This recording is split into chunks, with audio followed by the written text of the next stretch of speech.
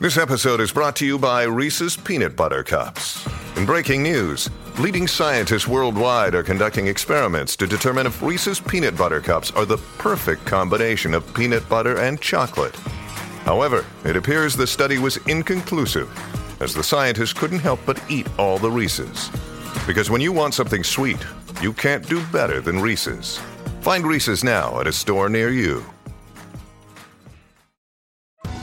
Survivor 46 is here, and so is On Fire, the only official Survivor podcast, and we have a twist this season. The winner of Survivor 45, Dee Valladares, will be joining us every week. We're going behind the scenes of the biggest moments, the how and the why things happen, and the strategy and analysis you can only get from someone like me, a Survivor winner. Listen to On Fire, the official Survivor podcast, wherever you get your podcast.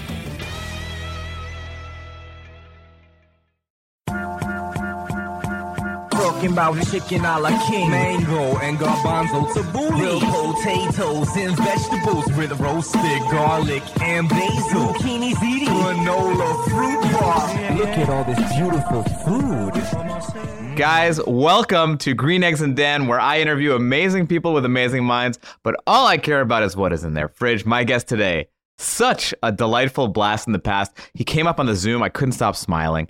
I met him when he was just a little lad, and we were acting together on the hit Disney XD show, Kickin' It, where he played the iconic Milton Krupnik.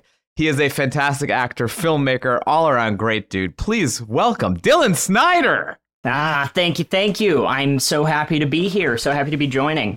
You know, you were like, how have you been? Because I feel like I haven't spoken to you in like a decade. I remember we grabbed lunch a couple years back, and I don't know exactly what was happening in my life at that time. I don't know when that was. It was before 2020. It was. So a lot's changed since then. I think I remember didn't we go to like a Thai restaurant that's a coffee shop? It was like a Thai coffee shop. It was Otis Thai Kitchen and Coffee. It's it's like a hipster coffee shop and a Thai restaurant at the same time. That place was cool. Yeah, it's been a while since I've seen you. And yeah, I don't know. It just like a lot's changed. I feel like my entire ethos, the way I kind of operate, has all kind of adjusted over the past several years. Ooh, is this Dylan Snyder 2.0? This is. I actually do. I had a moment within the past month where I kind of hit a point of clarity, I suppose, with the way that I've been kind of like setting up life, and I'm feeling good. I'm happy with the direction everything's going. I feel like I'm building a career and have something to really grab onto. So it's been positive. I think the several years of reflection to this point, the quarantine, the kind of being at home, and that's been a huge time for me to look at my life and career and say, like, what am I doing? Like, I want to like set myself up for the future in something I enjoy, and I think I'm headed that direction now. Wow, interesting. I have a lot of thoughts on that we will get to. And now we're going back to very superficial stuff. After we look into your fridge, you guys can see Dylan's fridge on my Instagram at StandUpDan. I'm going to share the screen right now. Okay, Dylan, this is, I was looking at the fridge and I was like, well, how would I categorize this? It's not a bad fridge. It's not a great fridge. Not a great fridge, no. It's a weird fridge. Sure. You got a weird fridge, Dylan, okay? I agree. I think that my fridge is weird, but it's pretty representative of, I don't know, my lifestyle currently. Well, I can tell. Your lifestyle is controlled chaos, it seems, right now. On our top shelf, we have the Oatly milk. You've got the old school Classico pasta sauce, which like brought me back to my childhood. Oh, good. Okay. I like that you have memories there with that. Cool. Well, interesting. There's just so many like hip new pasta brands, and you went with the OG, which I love. Next to it is a mason jar with what I can only imagine are some sort of bean sprouting. Exactly, bean sprouts. Oh, okay, bean sprouts. I nailed it. Yeah. Yes. Okay. Yeah. What is that for? My wife and I got into sprouting. So my mother-in-law, she's very nutritionally conscious. She's into kind of reading all the articles and learning the latest fads, and almost to an extent that it's a little too much for me sometimes. But she got us onto sprouting. It's a really sustainable food, I suppose. Yeah. Because the beans they're dormant until you hydrate them. And then when you do, it's a 3-day process and it's great. So we have 2 mason jars and we kind of alternate them of which one gets watered so that we can grow sprouts. Interesting. Okay, Yeah. cool. And it's nice. They make a nice little quick snack. It's good for, because we don't have any potato chips in the house. It's like we've been trying to stay away from like, a lot of sugar, a lot of processed foods, a lot of potato chips kind of stuff, easy snacks. That's been a nice way. It's very hippy dippy of you, and I like it. I'm into it. The bean sprouts. Fantastic. Yes. But I like that you're like, we're like a healthy family now. But then on the bottom rack here, we've got a huge John and Vinny's pizza box with like leftovers stacked on top of it. Okay, so Yes. I'm calling you out a little bit. Although John and Vinny's is fantastic stuff. John and Vinny's was fantastic. So partially why I feel like this is representative is we don't have that much food. Just in general, our refrigerator is just barren, pretty much. There's an entire shelf is. We're starting a GoFundMe for Dylan to get him some food. You guys can help. So we travel a lot, and I think you can kind of see that. It's like we come back for little bursts, and lately. In the grocery store, we've been adopting a 1-bag policy. Okay. We walk in with 1 reusable bag, and we pretty much shop only with the idea of like, what can we fit in this bag? We don't want anything else. Interesting. We have a lot of like canned foods, and the freezer is on another photo you can see. We had a couple of points within the past several years where we would have so much food in the fridge, and we were leaving for 2 months. And so, it's like we didn't want to necessarily have that problem arise over and over again. Okay. And we are actively just, heading on trips. We're leaving to go film something for 2 months, going, seeing family for the holidays. It's like we got a lot of family. It ends up being quite an adventure. This is our easy way of making it so that whatever we have in the fridge, we can typically finish it up within 2 to 3 days. I like that move, actually, the 1-bag move, because I definitely have a lot of food waste in my fridge. We've gotten into composting that's been a whole thing on its own of trying to eliminate the food waste and food scraps and trying to put that towards something else, I guess. So we have a composter. We fill that pretty much daily. Excess whatever, put leftover bean sprouts that tasted like they weren't too good anymore in there today. Do you do this as an indoor thing or an outdoor thing? It is. It's an indoor thing. It's technically, I think it's not exactly compost, but it's like a Vitamix food cycler. Okay. So they don't call it compost. They call it nutrient-rich material. Okay. Yeah, it essentially is like compost, it kind of does a similar process. Compost is so 2015. You cannot say that anymore. Okay, you can't. It's the new age stuff or nothing. It's the C word. Okay, compost is the C word. Now we say nutrient rich. What is it? Nutrient rich material. I love it. So under the pizza box, it looks like you've got a sweater. Is that a blanket or a sweater? So that's that basically like keeps your like leafy greens fresh and more crisp, or it's supposed to. Oh, I feel like I've seen this thing. Yeah, it's interesting. It's like a little canvas bag, like a quilty material that you stick all your greens in. So we have spinach and kale in there currently, and you spray it down with a little water once every couple of days, and it just keeps things hydrated. That's cool. I don't know the science behind it. I don't know if it actually helps. I feel like it does, and that makes me feel good. Right.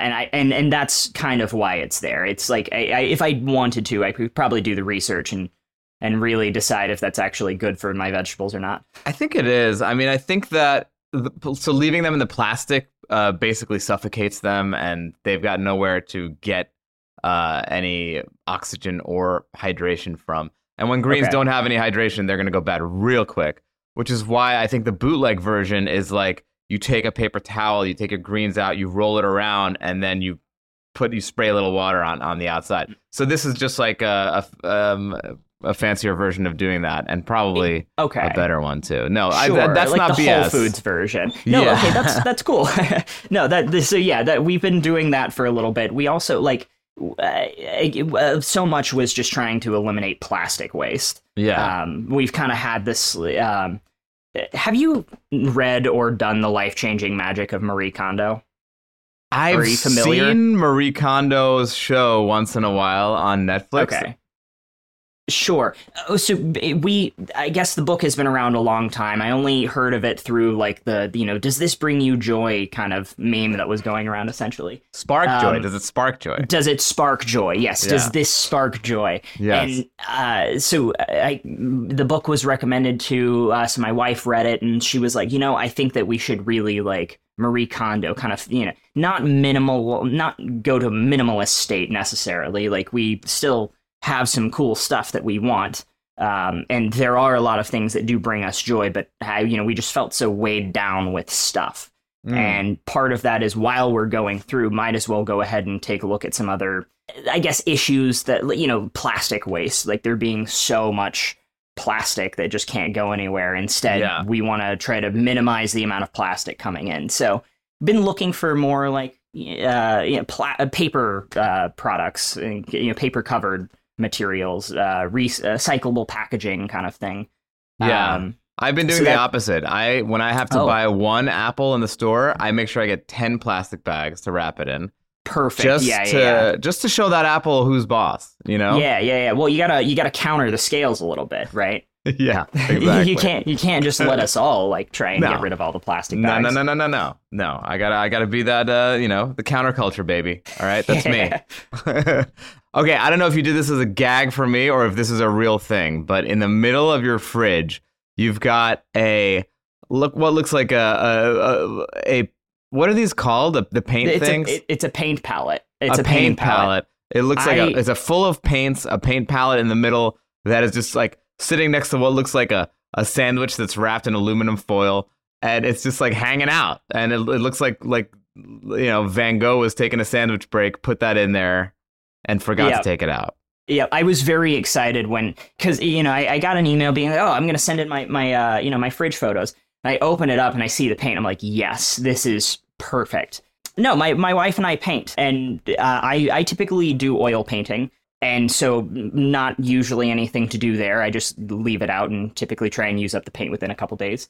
But my wife does acrylic painting and she paints quite a bit. So you can cover it with plastic and put it in the refrigerator and it'll stay just a little bit longer. So yeah, it's a way to keep paint fresh, even though it looks very silly. Yeah, I love it. It's very fun, actually. Yeah, if you end up, there's no photo, but if you were to look to the left, our entire dining room is currently a painting studio. Oh, wow. Our dining room table has a drop cloth on it and we have canvases everywhere. I love it. Yes. Very cool. Yeah. Always trying to keep artistic. I like it. Speaking of which, your freezer, you've got old school film in here. I do. The old school stuff. Back in 2020, I decided that I wanted to get into, like, I've been pursuing filmmaking for years now, and I've done photography digitally, and it was something that was interesting me to try to get into film photography. It's something that's fairly accessible. There are a lot of cameras on the market, and they're not very expensive. The entry cost into it isn't crazy. Yeah. And as soon as I got into it, there was a 40% price hike in all film. So it's like what was $14 is now $25, and right. it's becoming more expensive and more difficult. So I went on a spending spree a while back, and I got a bunch of film, and you keep it in the freezer to keep it from going bad. I love it. You can keep it in the freezer for years. You can buy like rolls from the 80s that'll still shoot if they've been in a deep freeze. How fun. Yeah, and then below you can of course see all of our ice packs. Yeah, you've got a lot of ice packs down here, but I was more curious about the fun cocktail. I'm assuming cocktail ice things. I don't know if you guys are drinkers or not, but they are not anymore actually. Fairly recently, only about a year ago, kind of just stopped drinking. Yeah. But yes, for years, yeah, we have the round ones that minimize the surface area by making a ball. Those are really fun. Love those. The ones, it's unfortunate, I'm going to trash talk them. The ones below that are skulls, and they're so cool. But the ice, cool. yeah, it's like they create like skull, like they look like little miniature crystal skulls. Yeah. But you can't get the skulls out of the ice mold ever. Oh. They're almost impossible. I've never gotten one out successfully without it cracking into pieces because it's not designed very well. So 1 out of 10. Where did you get it from? I believe they were a gift. So I don't want to trash talk them too hard. No. Put that person on blast right now. They gave you a cheap 99-cent store ice tray. They're Williams Sonoma. Oh, really? Yeah, I know. Wow. I know. It was shocking. Fuckers. So, I know. So, normally I say that this podcast is it's not so much about career. It's more about like what people's relationship is to food. But you and I have such an interesting relationship in terms of how we know each other that I feel like we have to dabble into it a little bit. But I feel like in thinking about it, so I played Falafel Phil, you played Milton. We were kind of the biggest goofballs on the show. And absolutely. And I wonder if, I feel like you've matured very, very quickly. And I wonder if that's because I had other stuff going on in my career, like stand-up and whatnot. So like, I definitely wasn't as affected, I don't think, by like, people yelling out Falafel Phil at me, like, but it was definitely like a little bit of like, people saw me as a goofball. And I'm wondering if that was a thing that you felt out in the world of like, people are seeing me as a goofball, but I'm more than that. Yeah. Okay. So there is an interesting phrase that I've heard thrown out recently, and it's not ever something that I considered myself part of or associated with necessarily until fairly recently, where I've kind of heard it explained. And it's industry trauma. Mm-hmm. And it's weird. It's mainly just the idea of like child actors, right? Being young and growing up in an industry.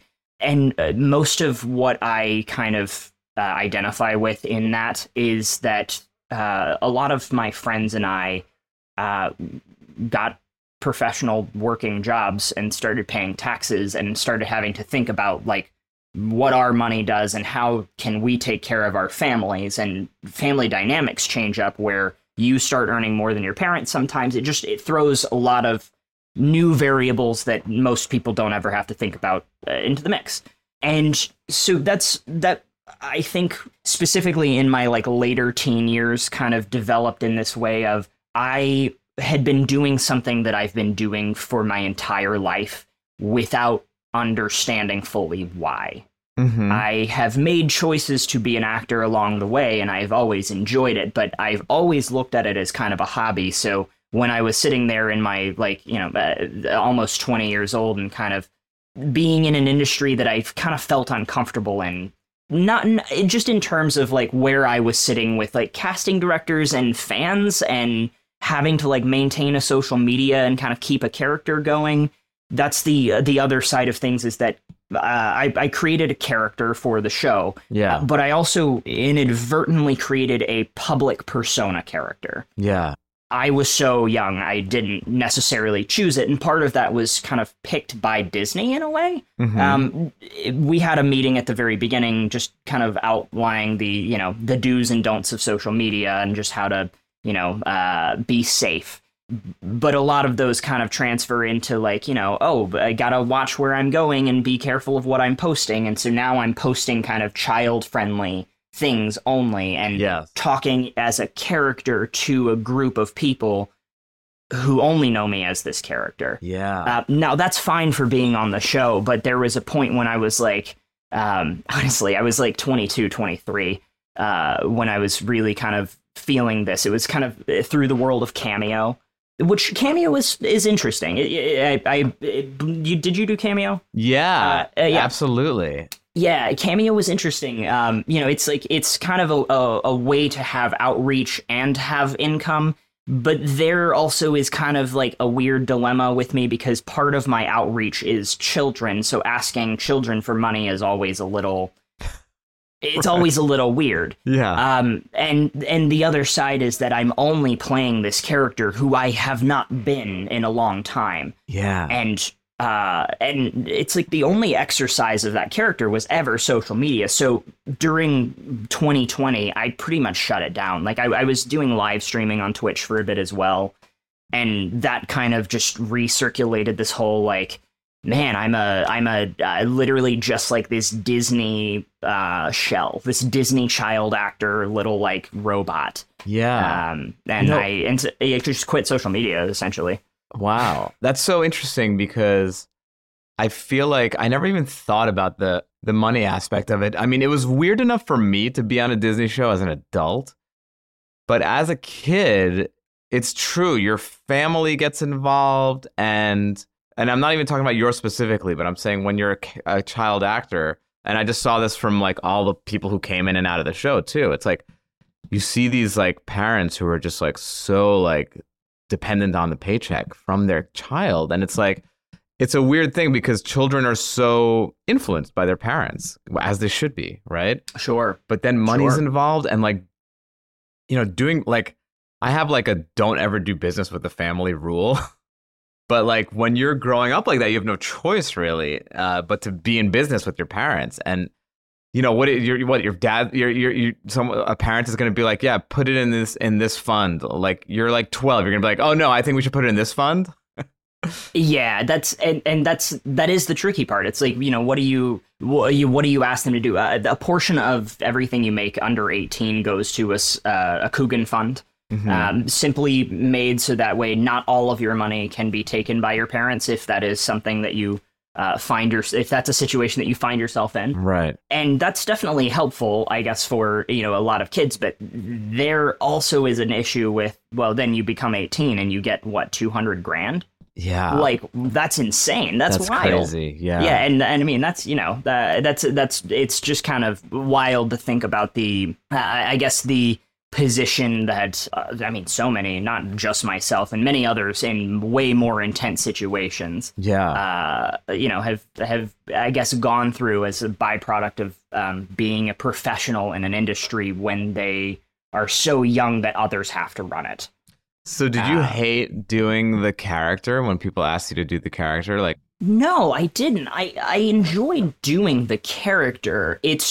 I think I did not, and I still, like, even to this day, I will occasionally pull it out for, like, you know, somebody meets me on the street and it's like, do the line, like, holy Christmas nuts. It's just like, they have fun, and I like having fun with, you know, people having fun. But it was mainly just, I no longer had a voice of I never grew a voice of my own, essentially. Yeah. I never grew a public persona, which I don't even necessarily feel the need to have a public persona necessarily, but I don't feel like I had one to have anyway. Yeah. If I wanted one, I didn't feel like I had any sort of like real material to pull from, and everything that was out there was so superficial that I feel like if I let's say that I was either going through something or I was really excited about something, I feel like I could put it out there and it just wouldn't be understood because like people wouldn't have seen that in me, or people wouldn't understand where I'm coming from. So in a sense, like it's, you know, kind of saying I like quit social media. It's like I deleted TikTok and I stopped really like posting on Instagram. It's like I started instead trying to like, I had a little photography page that I would just kind of upload things to off to the side that was, it's me, but it's like not me. It was something that was just, I'm not really trying to draw any attention to it. I'm just putting things out there because I wanted to kind of grow a cultivation of like, hey, this is an interest that I have, world. Like, look at this. Yeah. And then eventually that's kind of changed. So, you know, I was saying like beginning of 2023, this past month, I feel like there's been this moment of clarity simply because like the past year I've been working in something that I've been enjoying. I've been filmmaking. Mm-hmm. I've been doing cinematography. We got to shoot a feature film last year, and that's in post-production. Awesome. So it's like we're finishing that up. And there was just this moment where it's like, oh, I feel good. I feel like I'm supposed to be doing this, and I feel like I'm not a floundering child, you know? You know, I think that's very mature of you, and I think that a lot of it makes sense. And it's like, you have two ways to go, it seems. Like you can either completely become a fuck up, or you can take what you went through and turn it into something positive. And the positive things about being a child actor, I would think, are that you are getting a crash course in cameras, TV, marks, where to stand, the lighting. As a young child, when your brain is still like spongy and can absorb things, Kicking It for me was my first TV show ever. So I had never been on a stage before. I had never seen cameras before. And it was like boot camp for me. And it was so great because now, after that, any other show I did, it was like, oh, I had the best boot camp ever, because a Disney show is like, it's a fucking grind, dude. And it's like, it's just like any other multicam, but it's like almost like turbocharged. But I think that is a special skill that you have, and that like, you look like Fred Savage did that too, like where he like totally transitioned to directing. And yeah, I could see it's like you didn't have to learn this stuff at school necessarily. Like you fucking literally were like growing up on this stuff. That's been a huge thing, is that I mean, there's always kind of the question, especially you go to film festivals and everybody talks about film school versus no film school. I am not going to film school. I'm choosing not to, but in a sense, I don't necessarily feel like I need to. I have had such a crash course in cameras and how sets work, the operations, what everybody does. I've been working in the industry not only before then, but since then, in various departments. I've shadowed a lot of people. I went up to the writer's room. I spent time with the special effects team. I've been an assistant camera operator on a true crime reenactment show for 2 seasons. No way. It was just like a random gig that I kind of found through a friend, and yeah, it's great. It's such like a fun little job, but it's like, it's just time on set and, kind of getting to be a part of the art. And I love that. But yeah, so much time and experience, and then connections. And that's the other thing. And that's honestly, if I were to go to film school, it would solely be, I think, to meet people who are also making films. Because a lot of the people that I met ended up being television people, and that's kind of not what I'm doing currently. Right. However, it's like, I still know a fair amount of people, and I've been able to kind of get my foot indoors through this kind of Disney opening into the, the industry out here in LA. Yeah. That I feel good about not necessarily needing to go to film school and kind of, taking that independent approach. Yeah, I wouldn't think you have to. I feel like you went to film school like for decades as a child. Yeah, I mean, it's like, there's a difference between like going to a sketch writing class and then writing in a writer's room. You learn so much more. The professional aspects of seeing something that gets written go on screen also changes things, because that is, that's not like a school prompt. That is, that's real life. Like, oh my God, this is a storyline that was greenlit from beginning to end. Yeah. You get to watch that come together and understand like the fundamentals of like, when you're putting, a story together, it's like, these are the interesting parts, or like, this can kind of draw more intrigue here, and somehow like listening to how some of the writers would pitch their episodes, it's like they're hitting on these key parts because this is important to them. Yeah. Head writers looking for this. Exactly. Kind of, it allows a little bit of compare and contrast. Exactly. Yes. Exactly. There's so much like little things that I've learned just from watching. I love it. Yeah. I love it. I mean, it makes me happy to see this kind of the second part of your journey, to see where that's going to go. I mean, it's like, and it seems like you got your shit together, man. Because like, I'll tell you, I had Leo Howard on the show. That guy's a fucking mess. No, I'm kidding. Leo's great. No. Everyone from that. It's always very funny to run into people from that time, because I do feel like we were like in the trenches in a weird war together, and like now we're out of it, and we all became famous in our own little weird way. Like I still use Falafel Phil in my like routine. I have a book coming out, and there's a whole chapter about my experience as Falafel Phil. because it was a little tormenting for me for a while too, because it was kind of racist, and then like you get out on the other side of it and you're like, okay, well, am I gonna but it had racist stuff about it, like not racist is a strong term, but it was like race weird stuff, but it also I understand. Yeah, but it also Yeah. but it gave, and you saw this, like it gave so much joy to children. It's such a mind fuck of like, how do I reconcile this this thing that feels artistically weird to me, but also is like,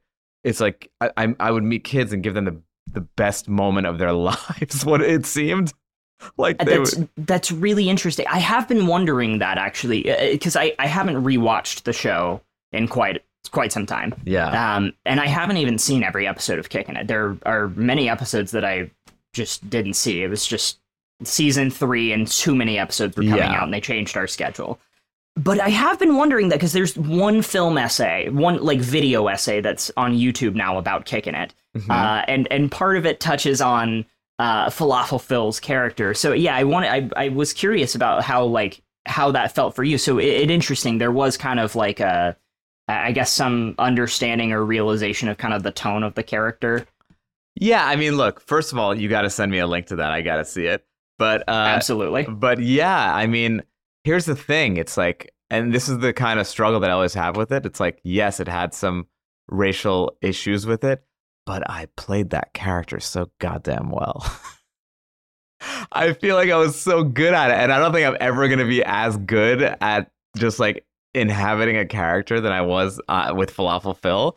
And it's weird because it's like, I don't know, I have not felt that, like I'm like, I don't know, I always feel weird when it's like when actors get actory and they're like, I really became the character, but I fucking became that character. That's awesome. Yeah, and I loved it. That's really, that's cool. It is. I feel like there are a lot of shows that have not aged very well. Yeah. And it's tough because it's like, that is kind of the art. There isn't a little bit of an argument about what has aged well from Kicking It, but all in all, it's a fun show, and it's held on to a viewer fan base for quite some time.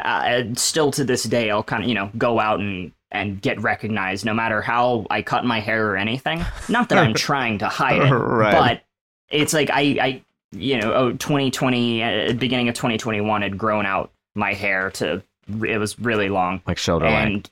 Yeah, and then it was dyed black. And literally I was walking through Chandler, Arizona, and people were like, oh my God, like how? My character never even looked remotely like You were wearing a mask and everything.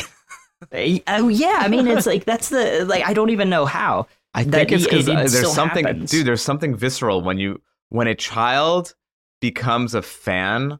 It's like, again, it's like people would see me and they wouldn't know that I was, they didn't know you were an actor. They think you're the actual guy when they would see you. I mean, I turned this into a bit on stage, but it's like, it's this thing of like when children, like it's the spongy brain thing, their brains are sponges and they just bring you in and they become these like super fans for life. And it's like, I don't know, man. It's like, yes, I have a conflicted relationship with it. Would I do it again? I think I probably would. I also feel a little, as an artist, I feel like the whole like, you want to make something age-worthy is a little overrated. Like, I don't really care how something ages necessarily. I want it to be cool in the moment and then throw it away and then do something different. Like, I feel like if you're worried about how your stuff is going to be in a decade or so, that's just too much pressure on the art or whatever you want to call it. I feel like you just, especially with comedy, like you just want to be current. That's a really nice perspective. Honestly, it's kind of, it is nice to hear that, because I do think there is so much focus on like,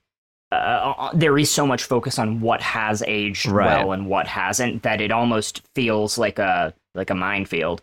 Yeah. And it doesn't necessarily have to. So I do like that. Yeah. Like that perspective. Yeah. Okay, I'm loving talking about this stuff, but now we're going to go back to food. I have to get to the questions that I ask every guest towards the middle of the episode. Starting with, what is your earliest food memory? Earliest food memory? Okay. I have my earliest food memory of trying sushi, which this is kind of a late food memory, but it's a specific one. I was at Phil Collins' New Year's party. Hold on. That's the best way to start any earliest food memory we've ever had on the show. Because when I lived in New York, I did Tarzan on Broadway. Okay. It was like the first professional job that I had gotten. So it was crazy. Yeah. And I had met Phil Collins once before and did not know did not recognize him, did not know who he was. Yeah. I got a photo with him kind of unknowingly, like everybody was freaking out. But he was a cool guy, and he hung out at our stage, every once in a while, and he would like talk with us about the music and like the way that we kind of hit things. So it was like Phil Collins was becoming a friend in a way, which was cool. And so I got invited to his New Year's party, and it was in New York. He was dating Dana Tyler at the time. I don't know if they're together still. She was a CBS New York news anchor. Okay. And so it was like both of them and all of their friends. So it was a lot of people. It was fun. It was a cool environment. I got to dance with his daughter. That was cool. But yeah, they had these hors d'oeuvres around, and I was told that it was sushi, and I was like, well, I gotta try it. Like, I've never tried anything like this. My Alabama brain couldn't even comprehend sushi at the time. Right. Like, I was like, oh, I've got to try it. Now I know I don't believe this was sushi. Okay. What it was, not sure, but it was fancy and chewy, and I had a very, very difficult time trying to get it down, and I couldn't. And so I was running around Phil Collins' New Year's party, and there were no trash cans anywhere. Right. Because I guess that's like a thing that nicer parties do, is like, oh, the trash gets taken away. But I had this like mouthful of like some chewy block of something. It was like a meaty cube of like gristle, it felt like. Oh, and I thought it was sushi. So I ran around trying to find a place to spit it out. And I was scarred from sushi for like 6 years. Just thinking like, oh man, I tried sushi at Phil Collins' place, and that I can't do it again. Like I don't know if I'll ever be able to do it. And then I actually tried a real sushi roll. I was like, oh, this is great. What's happening? You're like, what the hell did I put in my mouth at Phil Collins' party? Yeah, I was like, oh man, I literally think it was some type of like either muscly fish or like, I don't know. But that's like a very visceral memory that I have that like it changed the way I ate food, and I like wouldn't go near sushi for a long time. Wow. Yeah. Phil Collins, if you're listening, please, if you're listening, Phil, let us know what the hell you were serving at your party. What is your death row meal? So let's think of a way that you are on death row. Okay, you're shooting a movie. Okay. You're shooting a movie. You're in the middle of a scene. You're like putting together the pieces. It's you at your best, your most highbrow. And a PA comes over and says, "Hi, Mr. Snyder. Do you mind just saying Holy Christmas Nuts one time for me?" And you just you grab your red camera and you just bash his face. And now you're on death row. Okay. What is your death row meal? Death row meal. I'm a recent convert, but like Indian food is like I can have it any time of the day, any day of the week. Okay. And I'm vegetarian now, also, by the way. Okay. That's the thing. Oh, So like you should have opened with that. We would have ended this podcast at the beginning. Immediately. Yeah, I saved it for the end because I wanted a little conversation. It's too late now. It's too late. So like paneer masala, paneer tikka masala, palak paneer. Like I could gorge myself. Okay, so death row, you're gonna gorge yourself on all the paneers. Exactly, all the paneer masala. Going Indian food. You know, it's funny. I always have said that if there's one food that makes me never miss meat, it's Indian food. Like, you can eat Indian food and have that same satisfaction you get from meat from never having any meat. Like, if I were going to vegetarian, that's I'd be sticking to that. I'd be going Indian. It's the way to go. And again, it's like I'm a recent convert because I did eat meat for many years.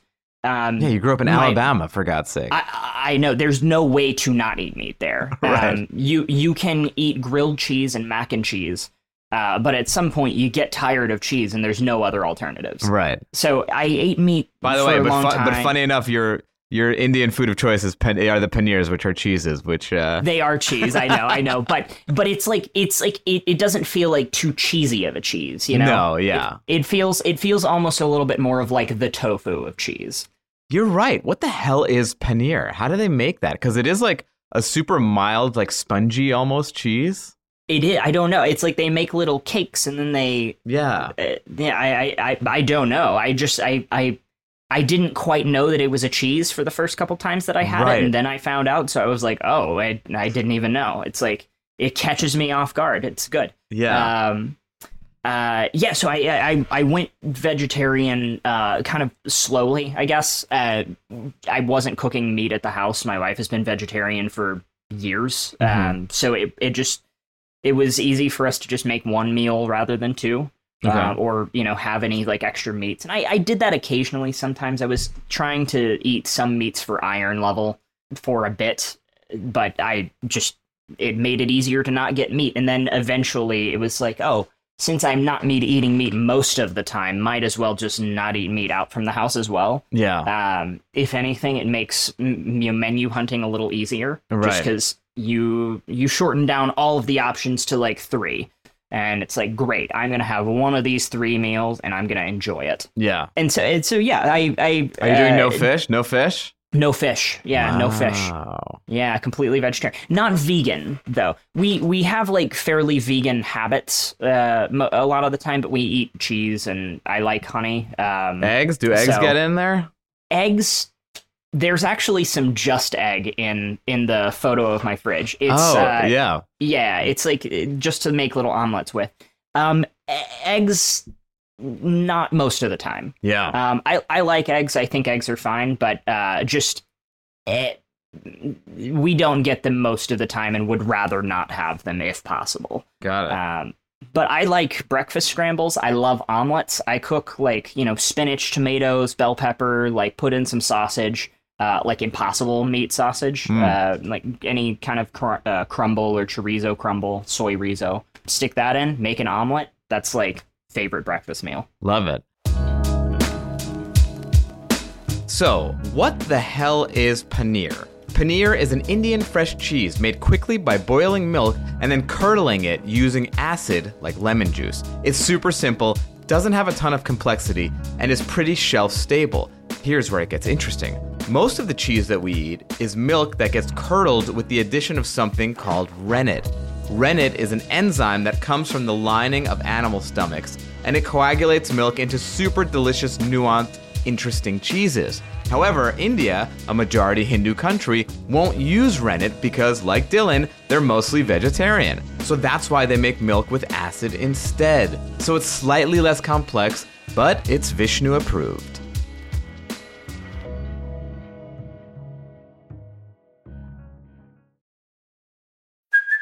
Hey, it's Kaylee Cuoco for Priceline. Ready to go to your happy place for a happy price? Well, why didn't you say so? Just download the Priceline app right now and save up to 60% on hotels. So whether it's Cousin Kevin's Kazoo Concert in Kansas City, go Kevin, or Becky's Bachelorette Bash in Bermuda, you never have to miss a trip ever again. So download the Priceline app today. Your savings are waiting. Go to your happy place for a happy price. Go to your happy price, Priceline. This episode is brought to you by Reese's Peanut Butter Cups. In breaking news, leading scientists worldwide are conducting experiments to determine if Reese's Peanut Butter Cups are the perfect combination of peanut butter and chocolate. However, it appears the study was inconclusive, as the scientists couldn't help but eat all the Reese's. Because when you want something sweet, you can't do better than Reese's. Find Reese's now at a store near you.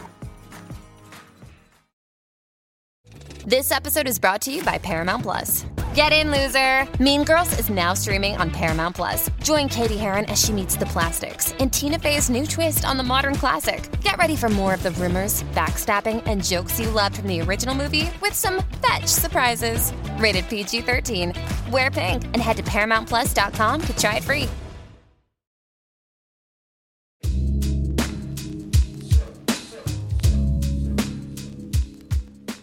What is the best high-end meal you've ever had?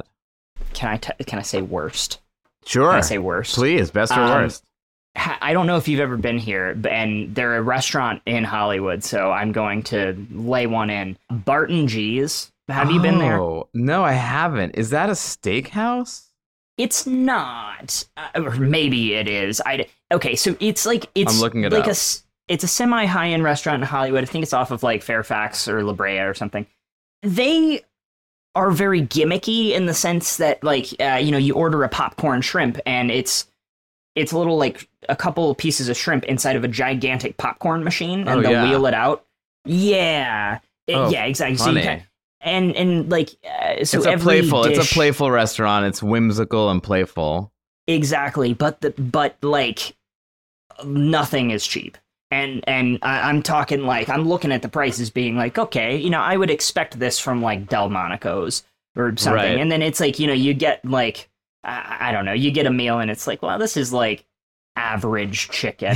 Yeah. I mean, the food, I'm looking at pictures, does not look that great, but they make so much smoke and mirrors around it, like literally smoke and mirrors. and it's literally smoke and mirrors, and then the lighting is so dark that you almost can't even see like the cup in front of you. Oh my God. It's almost pitch black in there, and it's one of those things where you can clearly tell it's to disguise. It's to make sure that you cannot see as much as possible. Yeah, I mean, look, the lobster Pop-Tarts are served in like a toaster. Toaster. It feels like this restaurant was made for Instagramming. It does feel like that. And I ate there several years ago, so it felt kind of out of the blue. Yeah. Like, I didn't feel like these like kind of pop-ups like that. So it's not a pop-up. It's like an establishment. It's a restaurant that's been there for several years now at the very least. So funny. And they're making their way. I'm guessing because it's like, it's fun to see everything catch fire. It's like, whoa, it's sparkly and fun and crazy, and they're doing a whole display. But then you're like, why is your cocktail $32? What's happening? They're like, but it's okay. Man. It's actually served on a unicycle, so it's worth $35. We go on like family vacations every holiday, so it's like we'll usually end up going to like a nicer high end restaurant, and I've been to many restaurants where it's like, wow, amazing, But this was that was just one experience where it's like, this is a nice restaurant, or at least this should be, based on like price, location, and whatnot. But it's they pissed me off at every turn. It's unfortunate. It's just like I left being like, I feel sour. I gotta say, I love that you're actually putting them on blast, because a lot of people are like, I'm not gonna say the name of the restaurant. You're like, no, it's Barton motherfucking G. I've been thinking about that for a couple of days now, of just like would I say the name of that restaurant? Like, right? I don't know, and I'm going for it. I don't know. I'm sorry. I appreciate it. I actually love it. Fantastic. What is the best low end meal you've ever had? There are a couple of answers I can give. There is a hole in the wall it's called Shady Acres. Okay. It's in Mississippi. Mm-hmm. It's not very far away from where I used to live, because I lived in Petal, Mississippi, right outside of Hattiesburg. Okay. And Shady Acres, it like, you can't find it. It's very hard to find. It's off to the side of this little like turn off of a highway. Really hole in the wall, like all wooden. But God, they had some amazing burgers. I mean, like the most delicious, like packed with love burgers that you can ever have. Really? And it was crazy. They caught fire because it was an all wooden establishment, I suppose. Okay. They caught fire and burned down like 10 years ago. Oh no. And then they rebuilt it. And they rebuilt it, I guess, a little more closer to the highway or whatnot, in a better spot, so it's seen more. But then they lost something. It was like there was something different about the burgers ever since then, and they changed. But Shady Acres was such like a good little spot, and I think that's great. There's also a restaurant in El Paso called Lick It Up. They're entirely plant-based, and it is in the back of a bar. And It's so good. They have like tacos and burritos, and again, all plant-based, but like real good food. We were over in El Paso for a couple months, and that was a nice place for us to go to just always enjoy our meal. Fun. Literally, we can eat anything on the menu, and I love that stuff. How cool. Yeah, I'm looking it up now. The food looks nice. Yeah, and again, hard to find. Just in the back of a bar, you don't see the sign from the street. Right. You just have to know. I love it. Who is your favorite celebrity food personality? I really love the Gordon Ramsay aesthetic. The idea they had a Kickin' It episode where Milton kind of played Gordon Ramsay. So I've always liked him. Alton Brown, though, Good Eats was my favorite show growing up on Food Network. Yeah. I feel like that man taught me so much. I don't cook that much, but like what I do, I remember specific lessons from Alton Brown. So love him. Oh, and then we had gotten into Hell's Kitchen a couple of years back, and I feel like every single time I watch one of those shows or get really into it, I don't know if you do the same, but like I get really into cooking. The thing where it's like you use like 14 dishes to make one meal kind of thing, just because like, well, they're doing it, and you got to make the sauce in a different pan, and like, oh, I have to like season this like just a mess in the kitchen. Right. And I made a type of like spaghetti with a red wine reduction sauce one time. Ooh. And I was very excited because it's like purple spaghetti, and Allison was like, I don't know if that's like, what's this? Try it. It's like I made this like fancily. I tried my best.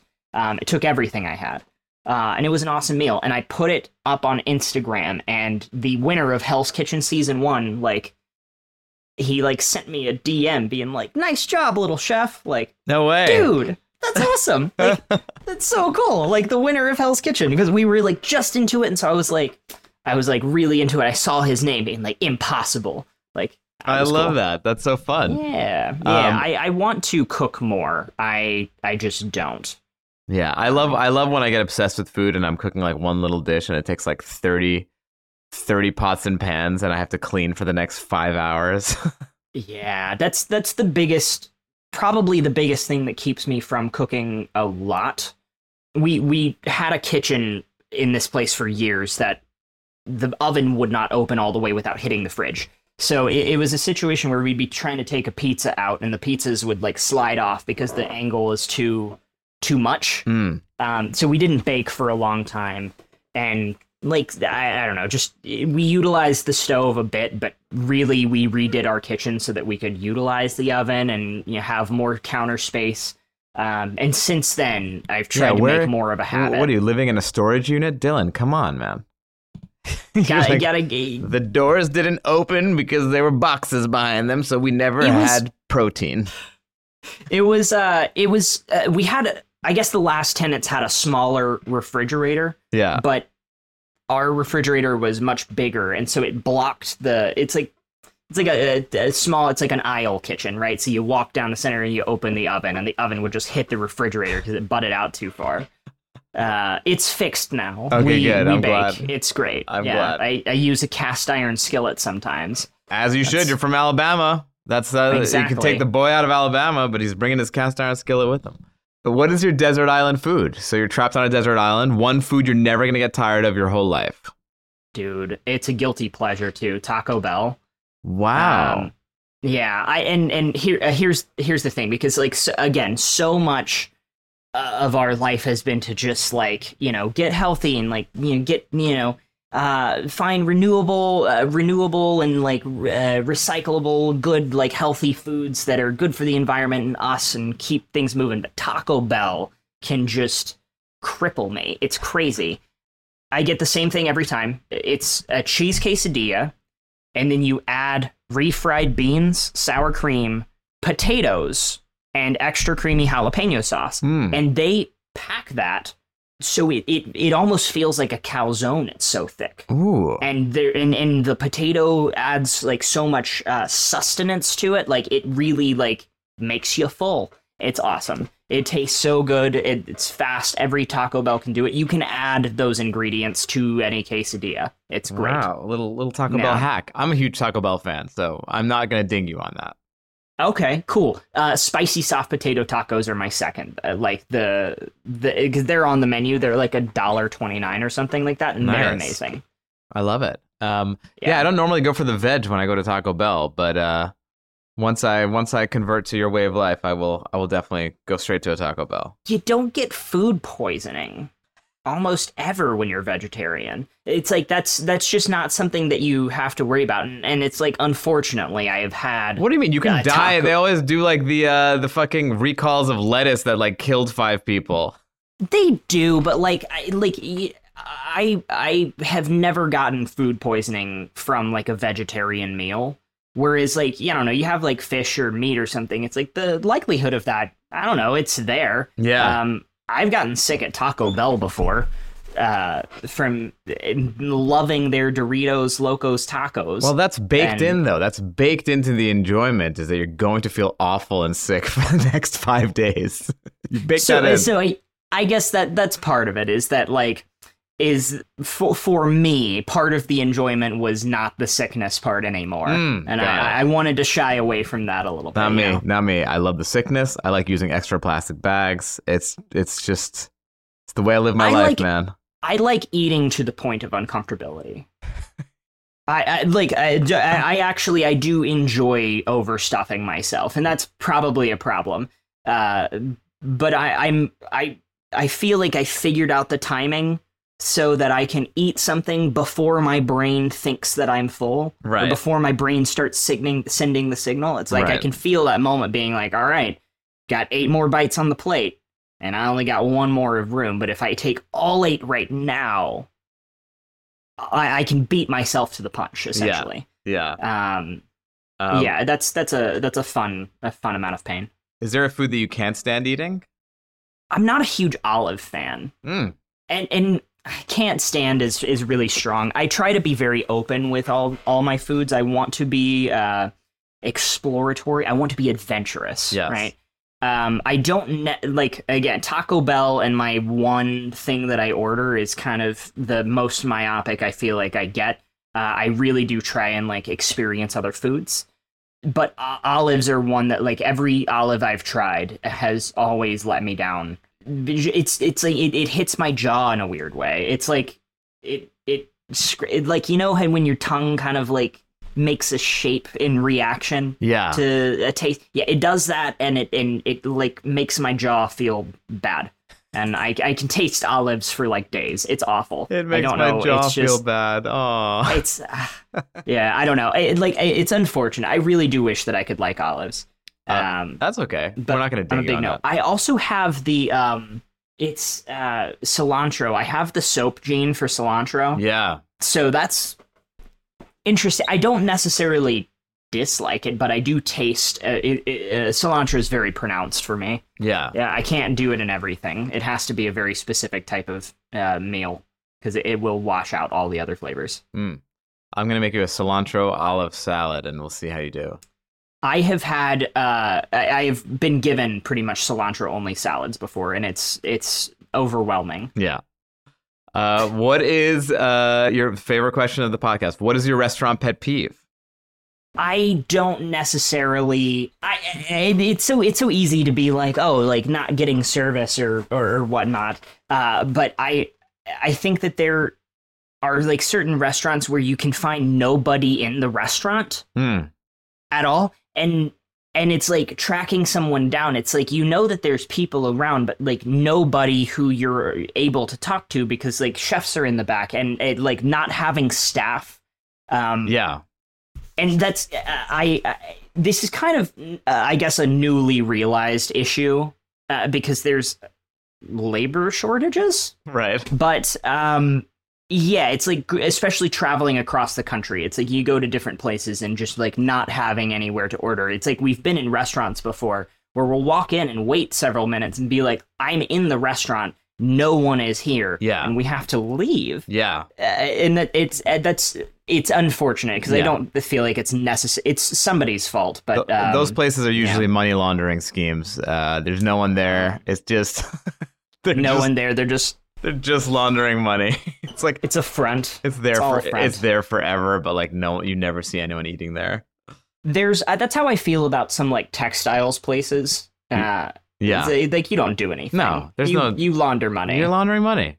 Nobody works in textiles. That's a myth. Yeah, no. There's a cobbler down the block on me. I'm like, you're not cobbling anything. You're not cobbling. You're laundering money. I know one person who has a cobbler, but the cobbler travels around. So cobblers, it's not profitable to have your own cobbling space. Yeah, the cobbler travels around because he's a hitman. He's not really a cobbler. There's no more cobblers. No. No need for him. Dylan, it's such a delight to see the man that you've grown into. I'm so happy to see you. You've always had such a great heart, and it's good to see that as much as you've changed, that heart is still there. That makes me very happy. I appreciate you having me, Dan. This was awesome. It's been great to talk with you, catch up, and thank you. Tell the people where they can find you, even though you're off all the socials. What if they want to find you? Off on the socials. I'm the same social media handle no matter what, at Dylan R. Snyder. Pretty straightforward. You can find me there. Also, check out our production company, Watch the Footage Productions. We shot a film last year called Howdy Neighbor with a bunch of former Disney actors kind of coming on board as our primary cast. It's a film about a former child actor who has a stalker who moved into his building. A true story from the person who wrote it. Amazing. So we shot that. We're finishing that up. So check that out. That's going to be coming out soon, and it has a lot of familiar faces from the channel. Amazing. And I just want to clarify, when I moved into that building, I did not know that he was going to be living there. Okay? It was an honest mistake. I do not condone this film. No, I'm kidding. Dylan, you're the best. Thank you again. And yeah, let's go have some paneer and not know what the hell it is sometime soon. Fantastic. Sounds good. Thanks, Dan.